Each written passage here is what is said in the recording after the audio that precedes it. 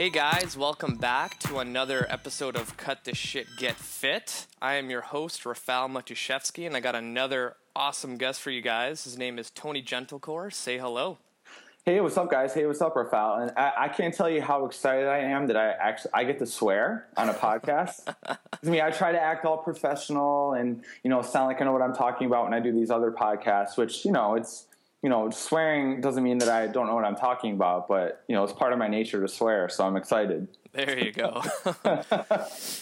So let's start off with telling the audience who you are, what you do, and how you got into the industry.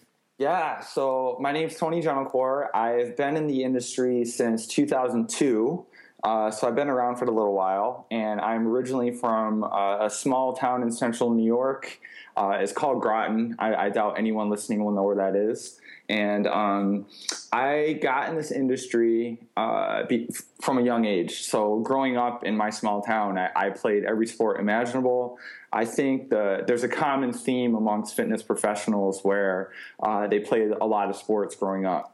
And that just there was like a natural progression, into the weight room. And then there's progression, now I can coach people in the weight room. So I followed suit with that. I was lucky enough to play baseball at a high level. I played collegiate baseball, and the pros didn't come calling. I had some pro tryouts, but nothing panned out, unfortunately. So I finished my degree at Cortland State, which is again near my hometown in New York, and it was either become a health teacher and wear a suit and tie every day, or follow my concentration, which was health, wellness, promotion, and work in a gym and wear sweatpants every day. So it was an easy choice. Yeah, and, sweatpants are pretty sweet. Yeah, oh my god, it's like it's such a benefit. I get to wear sweatpants and t-shirts to work every day. Yeah, and but I worked as a personal trainer in a commercial gym setting and in a corporate fitness setting for the first 5 years of my career. 4 of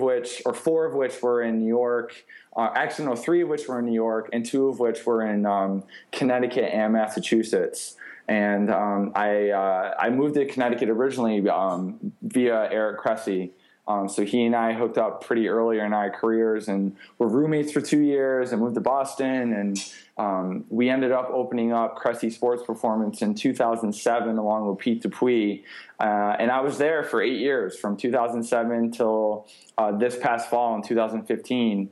And pretty proud of what we were accomplished with that facility. Like, it's a world-renowned facility, trains a ton of baseball players. You'd be hard-pressed to, name a baseball training facility and not have that name come up. And in 2015 in the fall, I had a few opportunities come up within Boston, and now I'm kind of doing my own thing in a small studio space in Boston and training people out of there in a semi-private format, and also doing a fair bit of writing via my website and various sites that I write for, and traveling for speaking engagements. And it's a pretty cool setup. So nice. I coach people. I'm definitely not one of those guys that writes about how to coach people and how to train people and then not coach people in real life.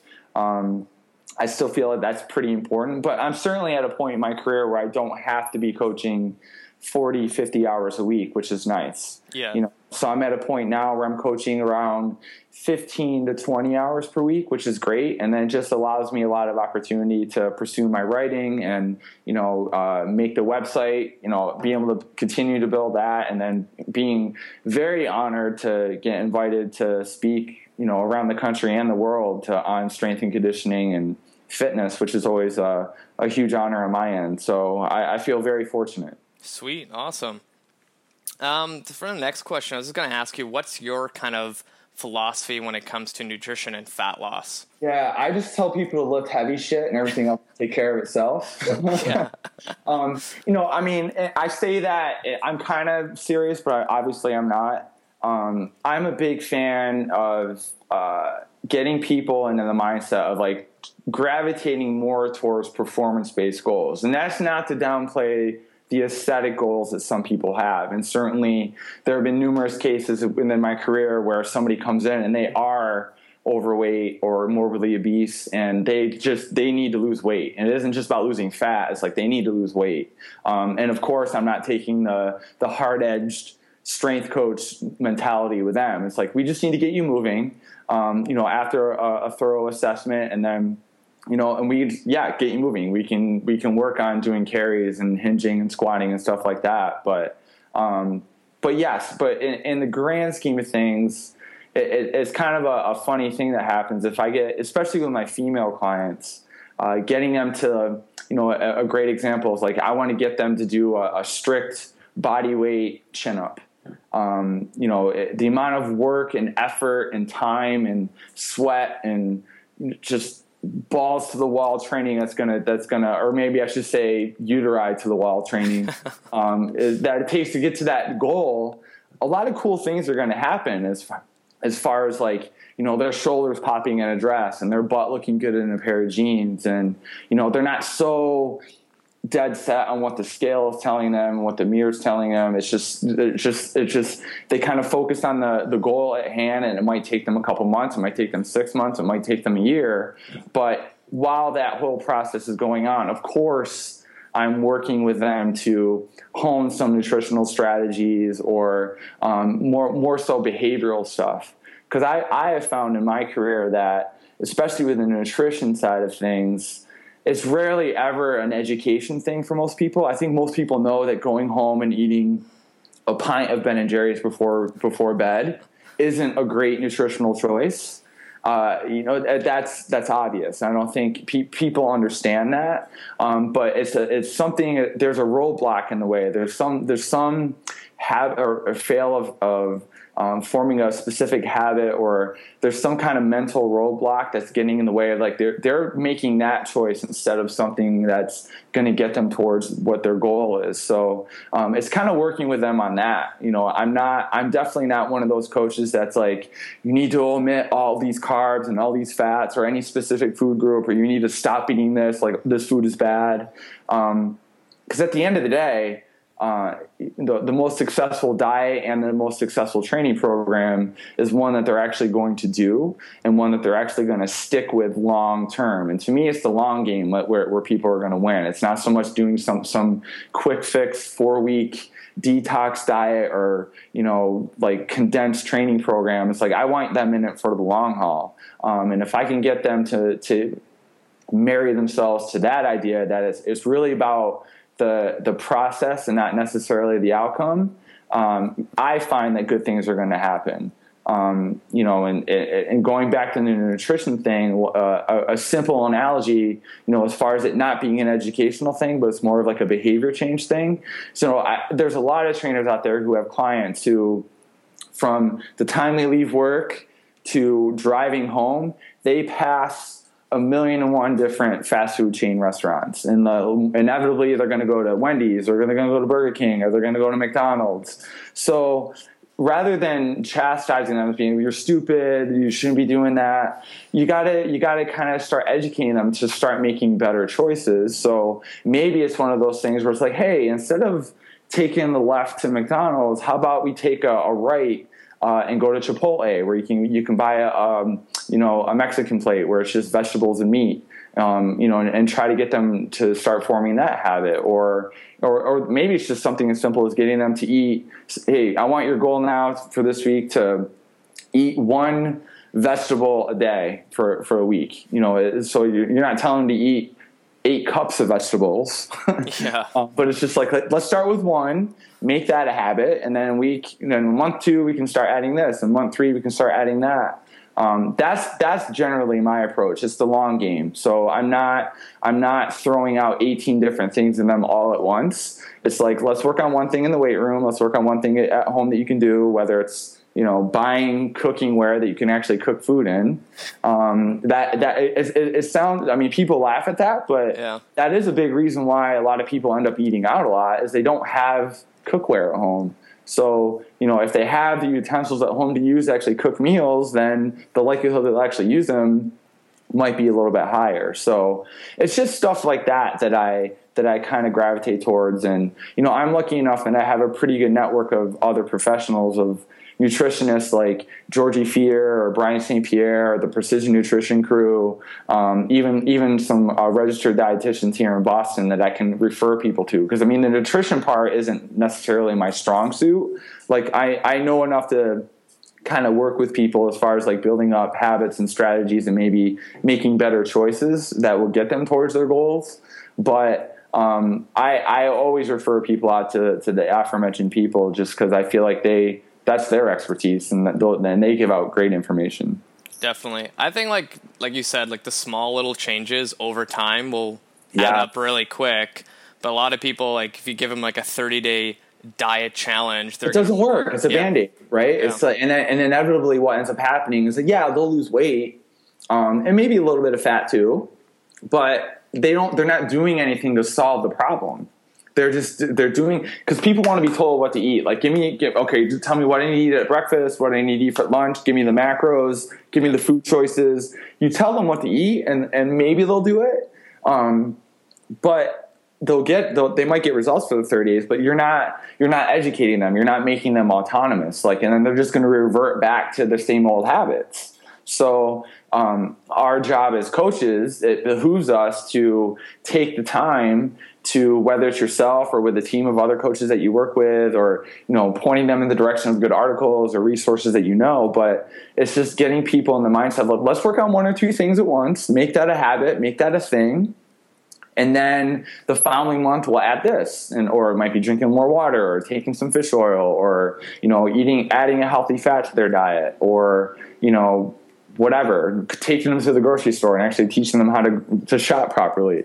There's a million and one different strategies to use, but I can't emphasize enough, like, how important it is to take the slow route. Like, slow and steady wins the race. It's a very cliched thing to say. But I find it works very well because I want my clients to be autonomous. I want them to make it. I want to make it so they don't need me after X amount of time. Like, they're good. But a funny thing happens is they do end up staying, because they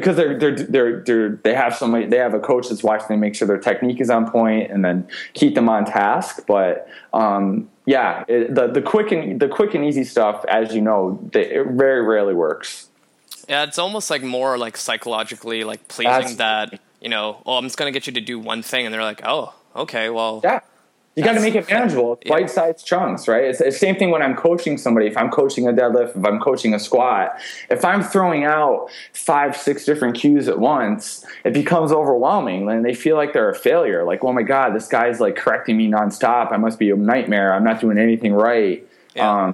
But if I focus on one thing at a time, like after they do a stat, let's say, hey, here's what you did right. Like, I always emphasize by showing what they're doing right, or what I liked, what I see. And that can go for the nutrition stuff too. Here's what you're doing well. This is what I like what you're doing.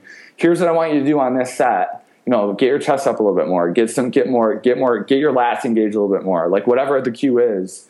And it's just that one thing. And then they don't feel so overwhelmed, and I'm not expecting perfection on day one, whether it is the strength and conditioning component or if it's the nutrition component.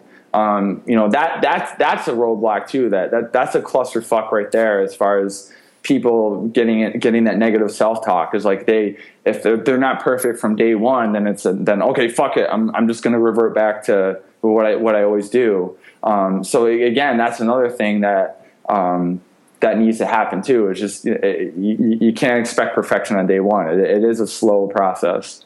Definitely. Now, going back to your comment of lifting heavy shit, like, you have a point there, because I've seen even like when I train my clients, like particularly women, if they can do a couple sets of body weight like chin-ups, I'm like, your back is like shredded to bits and you're freaking strong. And what happened, it was kind of like an aha moment for me a few years ago when I was still at Cressy Sports Performance, is I was working with this woman, and she wanted to get ready for her wedding, which of course is like, hey, let's get sexy. Let's, let's go time. We have 4 months. Let's do it. And I think it was like in week 1, she was like, well, and she was kind of like, what are we going to do? Like, and she reads all the, the magazines that are like at CVS and in the any store, which, high rep, low weight, tricep kickbacks. Like, what type of cute exercises are we going to do? And she pointed at her tricep to make this less flabby, and I was just like, we're going to deadlift. We're going to squat. I want you to be able to do a chin up. That's our performance. Your programming is going to reflect us getting you to that goal. Like, give me 60 days. We're just going to go after it. And lo and behold, after 60 days, she hit it. And what do you think she said? Like, her tricep looked amazing. Her delts were popping. Her upper back looked great in a dress. And, we didn't really do anything like, quote unquote, aesthetic training. And it's not to say that I didn't do other stuff. Of course, we did a lot of stuff, but it was just getting her to marry herself to that goal of a performance goal. And then really the aesthetic stuff just kind of takes care of themselves. And the whole time, of course, I'm kind of reiterating to her, like, don't worry about the scale weight. It might not budge that much. That's not the end all be all of progress. And that takes a little bit of finagling, of course. But luckily, I'm married to a psychologist, so I can I have some Jedi mind tricks that I can learn from her. So, but it never fails. Like, especially with my female clients, it's just getting them to just rein in on a performance goal. And I don't care what that goal, it doesn't have to be the chin up. That's just one that I find resonates with a lot of women because from a very, very young age, they're kind of programmed to think that, oh, you can't do a chin up. Cause I remember when I was in elementary and high school, the fitness standard tests where guys we're going to see how many chin ups you can do. And for women, it was, we're going to see how long it's the flex arm hang. So they're kind of like programmed at an early age to say, oh, boys do chin-ups, girls don't, and it's sad. And then that leads into adulthood where, a lot of times it's just that mental roadblock where they're scared to look silly hanging off of a chin-up bar and like people looking at them and pointing and making fun, which of course doesn't happen. But it's a very common theme that I've come across where they just don't want to look silly. So of course they just kind of like shove it to the side and they'll do their lat pull downs or their assisted or their machine assisted pull outs, which are fine.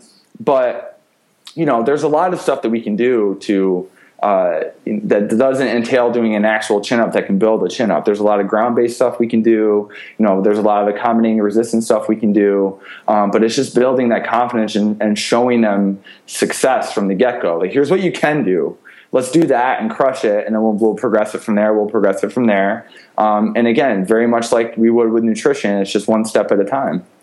Yeah, like I really like using the deadlift with women because it's like easy every week if you're just adding just a little bit, and then eventually they get to the point where like, oh, I'm deadlifting my body weight. Yeah, and I'm of like, course. Yeah, it's awesome. Yeah, like and it's like a lot of times I have to point that out to them.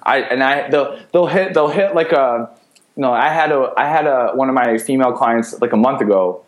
She hit a 210-pound deadlift. Nice. Right. And this is in the beginning where she wasn't like deadlifting at all. So she hit 210 pounds and she put the bar down. She's like, oh, okay, that was kind of cool. And I'm like, I like that. Fuck, do you realize what you just did? Like, I had to like, this is a big fucking deal. Like, yeah. Like, enjoy this. Like, this is the weight that you could not budge like 3 months ago. Like, it was not budging off the ground and you just crushed it for a rep or two. Right. And then it does happen like that switch turns on and it's like they get addicted to it. And that's when I feel like I get them, where that's the money right there. Is once that switch is flipped. So now the deadlift kind of bleeds over to a squat, or then, okay, now we're going to hammer push-ups for reps, or now we're going to do whatever. It's amazing. Like strength is a beautiful thing. So, that is my go-to for pretty much everyone I train, male and female. Yeah, I like that when they catch on that, like, hey, I'm getting strong, and then they start asking you, so when do you think I could hit over 200? Yeah. I'm like, it's going to take some time, but we'll get there. Yeah. And then sometimes you got to pump the brakes. Like, okay, hold on, let's hit 150 first, yeah. And then we can worry about 200. But yeah, it's great. Like and that's just the role of a coach. It's like sometimes my job is to. I'm not trying to be I'm not like the super hyper go-getter, like, yay, coach. Like, I'm not, that isn't my style. So no chest bumps to everybody? No, I mean, but there's a time and place for that. Like, it's not to say that I don't get jazzed up and, like, put on some Tiesto and, like, let's do this. But certainly my job as a coach is to, like, kind of tell them what they're going to be doing. Like, hey, no, this is what we're going to be training for. Like, of course, I'm taking their input. Like, I'm looking at their injury history. I'm looking at their ability level, like where they are now. And then I'm obviously formulating a program that's going to, be catered to them. But, my job as the coach, I mean, there's times where I just hand the dumbbells to a female male client and say, you're lifting this. And they'll be like, oh my God, are you crazy? And then they do it, and then they're like, oh, that wasn't so bad. I'm like, exactly. Like, 15-pound dumbbells aren't doing shit. Like, I'll hand the 30-pound dumbbells to them. Like, here we go. Like, now we're actually doing some work. So a lot of times my job as a coach is to help them realize that they can do stuff. But that is the goal of me. That is my job, as well as making sure that I'm implementing the correct variations that are going to show them success. Like, I try my very best not to make it that they're missing reps or they're using stuff that's too progressive, where they can't do it. Like, my job, I want to build success right from the get go, and that we're just taking that momentum from month to month. Now, for those who don't know how to deadlift, how would you progress somebody from, like, they've never done it before to going off the floor safely? Well, a lot of times is educating them, because a lot of times when you say deadlift, and again, not to throw women under the bus here, but a lot of times when I say deadlift to women, they're like, "Oh no, I'm not, no," because they look at like a barbell and they see it with a lot of weight on there, and they say, "Oh, that's what I'm going to be doing? Are you crazy?" So a lot of times is educating them, like, really what we're saying is a hip hinge. So that is a deadlift. So from square one, it might just be program or like grooving an appropriate hip hinge, like teaching them to dissociate lumbar movement from hip movement and making sure they're getting the motion from their hips and not their lumbar spine. Make sure that they are keeping a good torso angle and they're keeping a neutral spine. And there's any number of drills we can do here. We can do the wall hip hinge. I can have them hold a kettlebell behind themselves and hip hinge that way, add a reach. I mean, there are any number of pull throughs. I've written numerous blogs on this where it's just like remedial hip hinge patterning, where we're just grooving that hip hinge, and then we can graduate to where we add load. And a buddy of mine, Ben Bruno, who's a trainer out in the West Coast over in Hollywood, like, he trains a lot of females out there, and a lot of celebrities at that. And I remember when he first moved out there, he was in Boston. He moved out to Hollywood, and we were having a conversation. He's like, yeah, it's really different out here. Like, on the East Coast and in Boston, especially when he was working at Mike Boyle's place, it's like, it's performance. It's let's get strong, let's get fast, let's jump higher. Working with athletes is one element. But then when you went out West, it was like people were more in the aesthetics and not really concerned about getting strong. They just want to look good. And he had this phenomenon where he started talking about deadlifts with some of his female clients and a barbell, and they were like, nope, not doing it. But then the funny thing happened was he would then say, okay, well, let's do a kettlebell deadlift, or let's do a landmine deadlift, and loading it fairly heavy. And then, like, they're without blinking an eye, they're like, yeah, let's do that. It was just something weird about the way they were interpreting like a barbell deadlift. And then a kettlebell deadlift was less intimidating. And even though he was loading it pretty heavy, with a kettlebell or with a landmine, they were crushing those. But then they would be against doing what we would consider a traditional, like, conventional deadlift with a barbell. So even something like that. So maybe, yes, our starting point for a lot of people with their deadlift is with a kettlebell. Making sure that they're learning how to, get that upper body tension, like squeezing the oranges in their armpits to get those lats firing, keeping a good torso angle, finishing with the glutes at the top, and hinging back down to the floor. And then if they do well with that, usually my starting point is a trap bar. I'm a really big fan of the trap bar deadlift. Even when I was at Cressy Sports Performance, I can't tell you how many pro baseball players would walk in. We'd start them with a trap bar. It's just a more user-friendly way of grooving a hip hinge and implementing the deadlift into someone's program. And then from there, we can progress it to a sumo stance or a conventional stance. Because really, when we talk about the deadlift, the conventional deadlift, the one that we say is the deadlift, is can arguably be said that that's the most advanced variation of a deadlift as far as like where the bar is, where the center of mass is, like center of rotation, like the bar, the bar out in front of you, you're the center of rotation is further away, and that can be problematic for people's backs.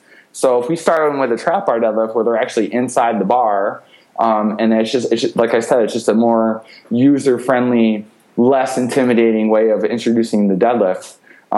Start there, build some confidence. And then maybe we can revert to a barbell, and I'm not even married to that, because unless someone's a power lifter or they're an Olympic lifter, they don't have to be using a straight bar and they don't have to be pulling from the floor. Yeah, I really like the trap bar too, because like when sometimes you get people to the straight bar and you're like flat back, nope, that's still rounded, flatter than that. It's worse now. Yep. There's clients I have now where they're never going to do a straight bar deadlift. It's just not worth it. So we can get all the benefits we need from using a trap bar. We can load that, and we can still get all the benefits of a deadlift, and good things happen. So I'm not one of those coaches that's like, everyone has to do this, everyone has to do that. It's only this way. Because there's even different ways with each individual, that foot stance, width, where the hips are, like everyone is different. So, it's my job to ascertain that and to figure that out. But yeah, like I'm trap bars is my starting point for pretty much everyone.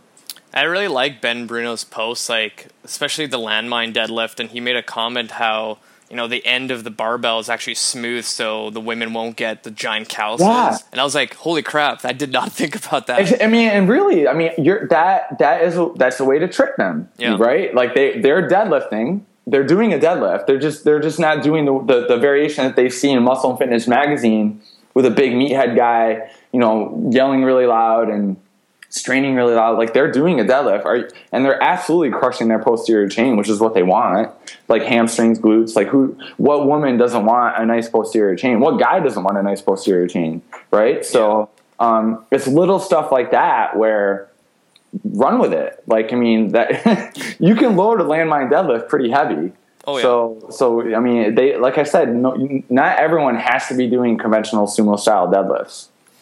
Now, if you had to create like a fat loss specific program, like what exercises would you choose? How would you structure it and kind of go from there? Yeah. Just to go a little bit not off topic, but off tangent, like one article that I really love on this topic is Alan Cosgrove's Fat Loss Hierarchy. Yeah. That to me is like, that's it. Like if you want to talk about anyone who's like the godfather of fat loss programming, it'd be guys like Alan Cosgrove, Craig Ballantyne, so that's a fantastic article, because what does he always say? What is the number one and number two rule of fat loss programming? It's nutrition. Yeah. So it's a very cliched thing to say, but you, of course you're not going to outtrain a shitty diet. So finding a nutrition plan that works for you, that you're going to stick to, is one that's going to work. And of course, we have to have a caloric deficit in order to lose fat. And another thing too that people have a hard time understanding is that if you are in a fat loss phase, or that's your goal is to lose fat, like you're going to feel hungry at times. Like you're going to be hungry, like, and you have to accept that. Yeah. So. And that's a hard thing for a lot of people to understand, is that there is a degree of hunger that is involved with that. So again, the nutrition component can't be overstated. Like you have to, some way or another, implement some kind of caloric deficit. And nutrition is going to be the easiest way to do that, because a lot of times how I'll equate it to some people is like, let's say we're trying to look for a 500, just to make it simple, a 500 calorie deficit. How long is it going to take you to burn 500 calories in the weight room, whether it's lifting weights, whether it's doing the cardio or whatever. It's going to take them a while, like 45 minutes, an hour, depending on how hard they're working and what modality they're using. And then I was like, now take that and now equate this to nutrition, where it's like, now how are we going to implement a 500 calorie deficit? It would be like, literally, you're not going to have that bowl of cereal before you go to bed. Yeah. There's your caloric deficit. And then it's like, oh wow, really? That's there you go. Like it's that important. Yeah. But so from a fat loss standpoint, I do feel like the big rock component is nutrition, but that's not to say that we can't expedite the process with our programming. So, and to me, like, I feel I'm a strength guy. Like, I like getting people strong. And even with someone who's doing a fat loss program, I still feel like there's a role of strength training in there. Because I feel like one of the biggest mistakes that people make with the fat loss program is it's very high rep, it's very high volume. And that could spell disaster when we're implementing that, when we're instituting that with a caloric deficit. Like, you're going to feel like ass. Yeah. Like you're already at a caloric deficit, and now you're saying like, okay, now we're going to increase volume and we're going to increase our reps to augment that. Like, to me, that's a recipe for feeling like dog ass shit all the time. So I would say, and we need to give the body the stimulus to maintain and keep muscle, because especially if you're in a caloric deficit and then you're adding in high volume, high frequency. Like, the likelihood that you're going to be breaking down a lot of, I mean, don't get me wrong, you're going to lose some percentage of muscle in a fat loss diet. Like, you're not going to lose 100% fat. It's impossible.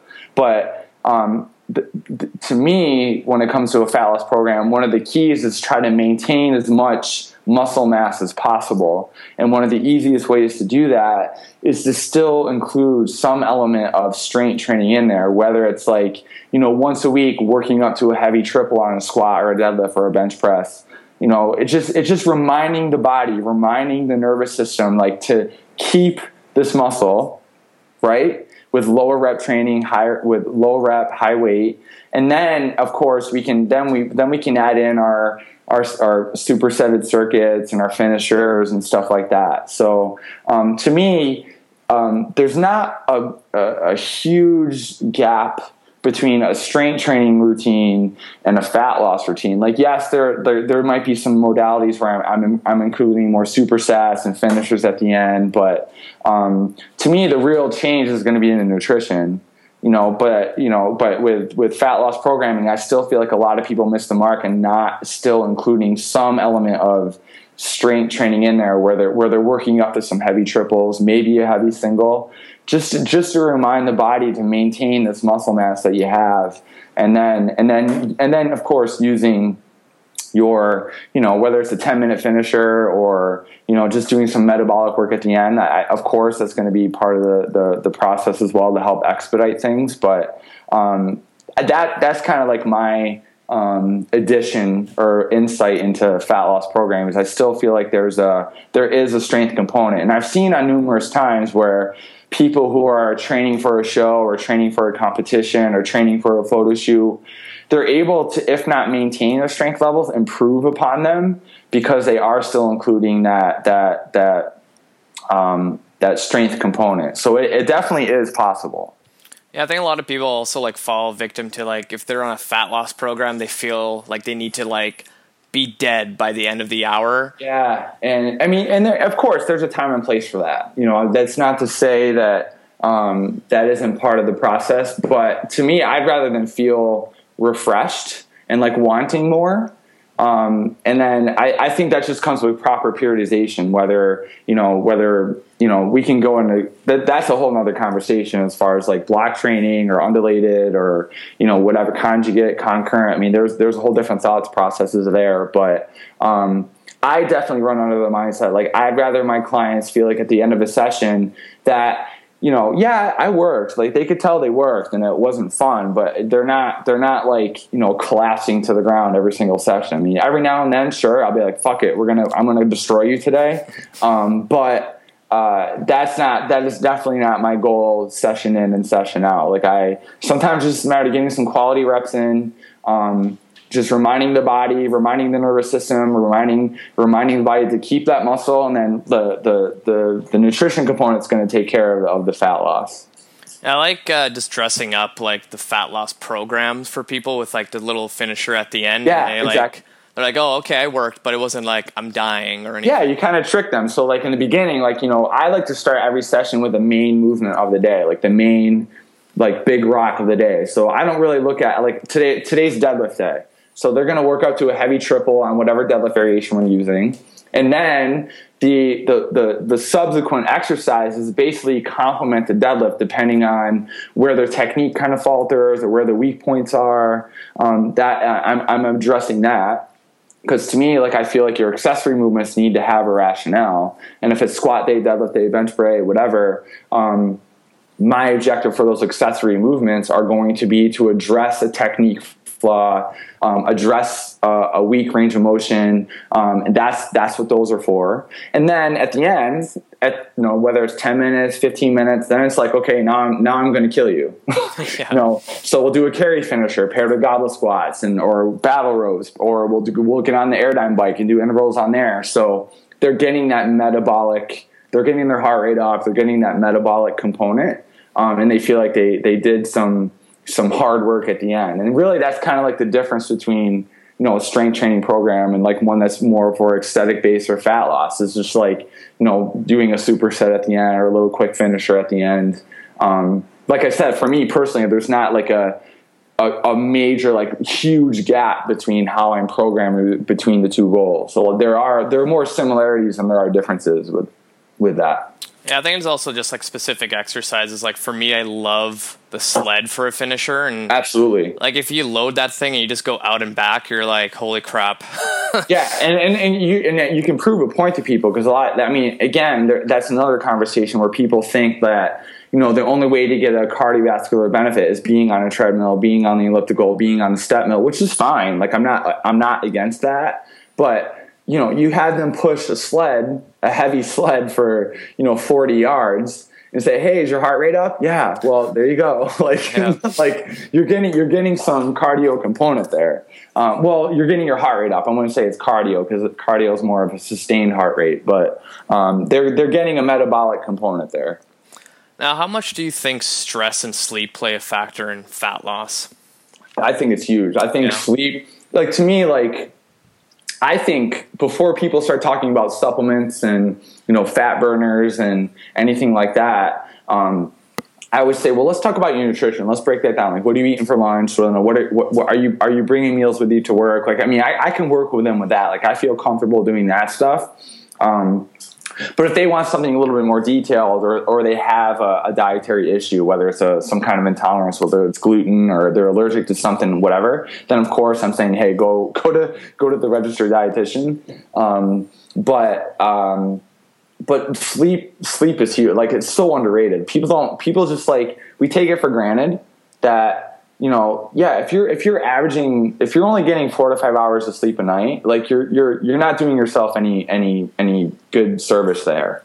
I can't tell you how many times I've worked with pro athletes and they feel like ass, or if the fat loss client's like, hey, what time do you go to bed at night? And they're like, 1:00, 1:30. And I'm like, go to fucking bed. Yeah. Like that's your recovery time. That's the time that that's the time when your body's recovering and growing. Like you're actually breaking down tissue when you're training. Like you're not building anything when you're training. You're breaking it down, right? So where you're actually growing and recovering and building is when you're going to bed. So, and I'm not forcing people to say, hey, you got to get 10 hours of sleep or, but I honestly, like minimum 7, like I feel like most people, if you're not getting at least 6-7 hours of sleep, maybe 8 if you're lucky without kids, I think that sleep is huge. And I think, whether it was Eric or whoever else was saying like your quality of sleep before midnight, as far as the hours you're getting, are so, like you could be getting 6 hours of sleep, but if you're going to bed at 10 p.m. and then waking up at 6, say that's 8 hours, that's better than if you went to bed at 1:00 and got up at 9. Yeah. Like as far as the quality of sleep, like off the top of my head, I can't remember the article or any research that backs that up, but there's something to be said about the quality of your hours of sleep before midnight and then after, as far as circadian rhythms and hormone levels and anything of that nature. So, yeah, I'm a big fan of sleep, long story short. And telling people to go to bed. Yeah. So like, I think it was last week or 2 weeks ago, you wrote a blog about getting a food allergy test or something like that. Yeah. So like, what was your experience with that, and how long have you been off chicken, and how's it going? Oh boy. Yeah. So just to clarify, it was a food intolerance test. Okay. It wasn't a food allergy test. Okay. And it was the Pinner test. So I was introduced to the Pinner test back in December. My wife took it. So off the recommendation of a good friend of mine who's a coach, and he's a precision nutrition guy. He had always had digestive issues and gut issues, and all through like his teenage years, through his adulthood, and he just always had issues. So food elimination, he did all that. So he ended up taking the Pinner test, coming to find out that he had a food intolerance to vanilla. Mm-hmm. Which is a very innocuous, like, what the fuck, vanilla? Yeah. And not that he was he wasn't eating vanilla in his diet, but what he was doing was having vanilla protein powder, which is like, holy shit, like that. Okay, so he took out vanilla protein powder and immediately started feeling better, seeing results. And he became a big advocate of that test. And advocating a lot of his clients to take it, and I understand it's a very controversial thing. Like there's research that goes against it, there's research that justifies it, and I like to think of myself as somewhere in the middle. Like I respect evidence-based research and evidence-based practices, but it's hard for me to deny a mountain of anecdotal experiences as well. And I've discussed this with several registered dietitians that I respect, and strength coaches I respect, and their clients getting good results from it, or getting good information. Because at the end of the day, it's just information. Yeah. So it's just information. What you do with it is completely up to you. And to reiterate, I understand that like the science it's there, but do we really understand it? Like I get it. But so anyways, my wife took it in December, found out that she had an intolerance to coffee, egg yolk, green peppers, and a few other things. So her reaction to the coffee was fuck. Like she is a coffee person. So that was like the worst thing possible. And with the Pinner test, there's levels. There's level 1, level 2, level 3, and 3 being the worst. All of which are there. It is an intolerance, and they always recommend that when you take the test that you take 3 to 6 months and you omit it and you see what happens, and then you slowly introduce it. And they can explain it better than I can. But so my wife had a good experience with it. Like she saw that her skin cleared up, her gut felt better. She wasn't having as much indigestion. Hopefully she doesn't mind me telling the world about this, that she had indigestion, so needless to say, she had a good experience, and she wanted me to take it. And I was like, whatever, I'll take it at some point. So fast forward to, I think it was last month, the people at Pinner Test reached out to me, and they asked if I would like to take a complimentary test. So I was like, oh yeah, sure. Great. And, I was like, well, how about if I'm going to do it, I might as well just write about my experience taking it. And so, yeah, I took it, and come to find out that I had a level 2 intolerance to chicken, of all things, which is that's like the epitome of like meathead diet. It's chicken and potatoes. Also carrot. And not that I eat a ton of carrots, but I fucking love carrot cake. So I'm very sad about that. That's like my favorite dessert. And then there were other things. What other ones came up? It was grapes, and there was another one that I'm blanking at the moment. So yeah, I'm in week 2 of omitting chicken from my diet, as well as the other things. And I'm going to see what happens. Like I'm going to give it 3 months, and then I'm going to kind of acquaint myself with what I originally wrote, and like what are my experiences with it after 3 months. And so, I feel lucky because, I can't say that I ever have a hankering for chicken. So, taking it out isn't the end of the world. Like, it's just a matter of, like, now I'm just eating more pork chops. I'm eating more fish. I can crush red meat, which makes me very happy. So I'm still getting my protein, and I'm just trying to, I just omitted chicken, which, doesn't make me too sad, but it's just very weird for me to say that, because as a meathead, guys lift weights his whole life. Chicken is like the thing. Yeah. And now I'm not eating it, but yeah, so far it's been, we'll see what happens. Like, again, I'm only 2 weeks in, so I can't say that I've seen like a huge difference, but I definitely have a bout of dermatitis on my face. So and I've battled that for years. I get like these red blotches and flaky skin on my face, which makes me really attractive. So I'm trying to see if, omitting these foods that came up as an intolerance with this test, if it helps with that. So I'm going to be very curious to see what happens with that. So yeah, that's kind of like my experience with it. And I feel personally that I've gotten some good information from it. So if at the end of 3 months I don't feel it did anything, then cool, whatever. But where I see this being of value is at least it helps expedite the process, because this isn't to downplay the whole food diary and straight up elimination diet, because that absolutely works. Like, I mean, people write about it and they do it and they're very successful with it, but it's a long and drawn out process at times. So where I feel there's value in taking something like a Pinner test or any kind of food intolerance test, is that it may help to kind of expedite the process. And I never would have thought about chicken. Like, honestly, like who would think about chicken? Who would think about carrot? Yeah. You know what I mean? So it's going to be interesting to see after the end of 3 months, like how I feel, and whether or not I slowly introduce those foods back into my diet to some smaller degree. But yeah, that's kind of like my experience with that. Yeah, I think those tests are good for just getting more information and kind of like almost playing detective with your body. Like, okay, I'm going to take this one thing, see how I feel after, and if it works, and you're better.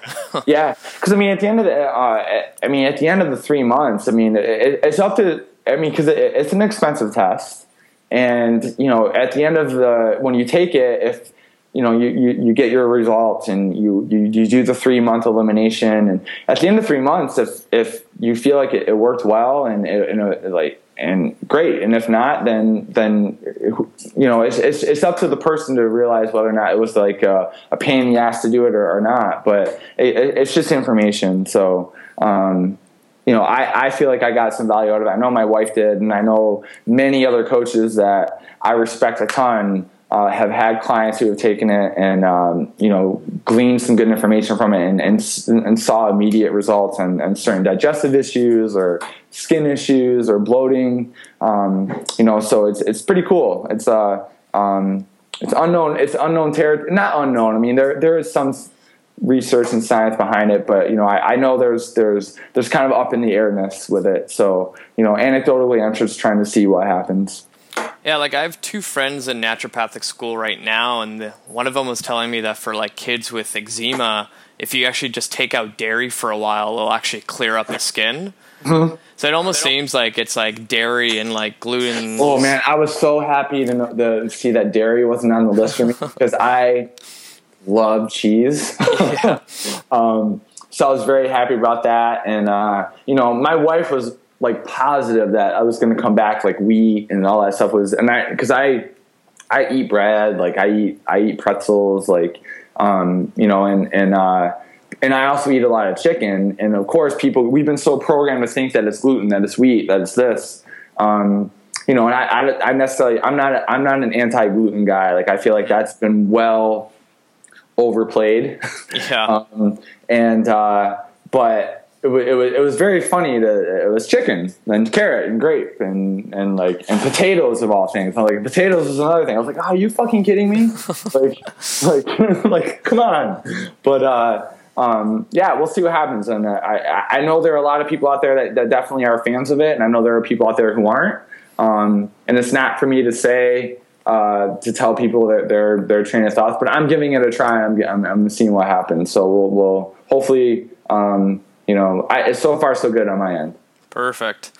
Now, to finish off and wrap up, can you tell the audience like where they can find you online, what projects you're working on next, any speaking engagements and stuff like that? So home base for me is my own personal website. So it's my name. It's TonyGentilcore.com. And that is where I do all of my blogging, link to all my articles, social media is on there. So that's a pretty easy find right there. As far as any projects coming out, like Dean Somerset and I have done what we call the complete shoulder and hip blueprint. We've done the 10 times, but we filmed it when we were over in Europe this past spring, and that's going to be released as a digital product in hopefully within the next couple weeks. Nice. And we feel that that's going to be a very valuable resource for personal trainers and coaches and even fitness enthusiasts that, I basically take a day and talk about shoulders. I talk about shoulder assessment, shoulder corrective exercise, like what it means to help improve upward rotation, what's the difference between external impingement, internal impingement, programming strategies around that. And Dean takes a whole day and talks about the hip and deadlift technique, squat technique, how you can kind of, cater each lift to fit the anatomy of each individual that you assess. And so that's going to be coming out. And he and I are going to be speaking, actually doing our last live event in Minneapolis this October. So we're doing the complete shoulder and hip workshop at Movement Minneapolis in the weekend of October 15th. And then, and then leading into next year, I don't know what's going to happen. Like I have a baby on the way, so congrats. Thank you. I don't know how much that's going to affect my my ability to travel, but certainly it feels good to be in demand. Like this past year was amazing as far as I spoke in Europe twice. I spoke all around the country, so it feels pretty cool that people want to listen to me talk about what it is that I talk about, whether it's talking about deadlifts for 4 hours or talking about assessment and program design. So I feel very fortunate that people want to listen to me and that they feel that I have good information that I put out there. So, that's hopefully that continues. So if anyone listening wants me to travel and speak, please feel free to reach out. Perfect. All right. Well, I want to thank you for taking the time to sit down and chat, and it was awesome. Yeah, no, this is awesome. I think you're doing is this number 12, 13, something around there? So around there. Yeah, I've been listening to him. You're doing an awesome job. I love it. Oh, thanks. I got a fan. Yeah, you got one person listening to you. No, I'm just kidding. That's awesome. All right, guys. Hopefully you enjoyed another episode of Cut the Shit, Get Fit. Hopefully Tony was able to shed some light on weight loss, fat loss, getting strong, and lifting heavy shit. So again, if you have any questions, feel free to email me at rafal@empowerhp.ca. That's RAFAL. And check out the website. That's still pretty new, cuttheshitgetfit.com. And please rate, review, and subscribe to this podcast. Until next week, guys.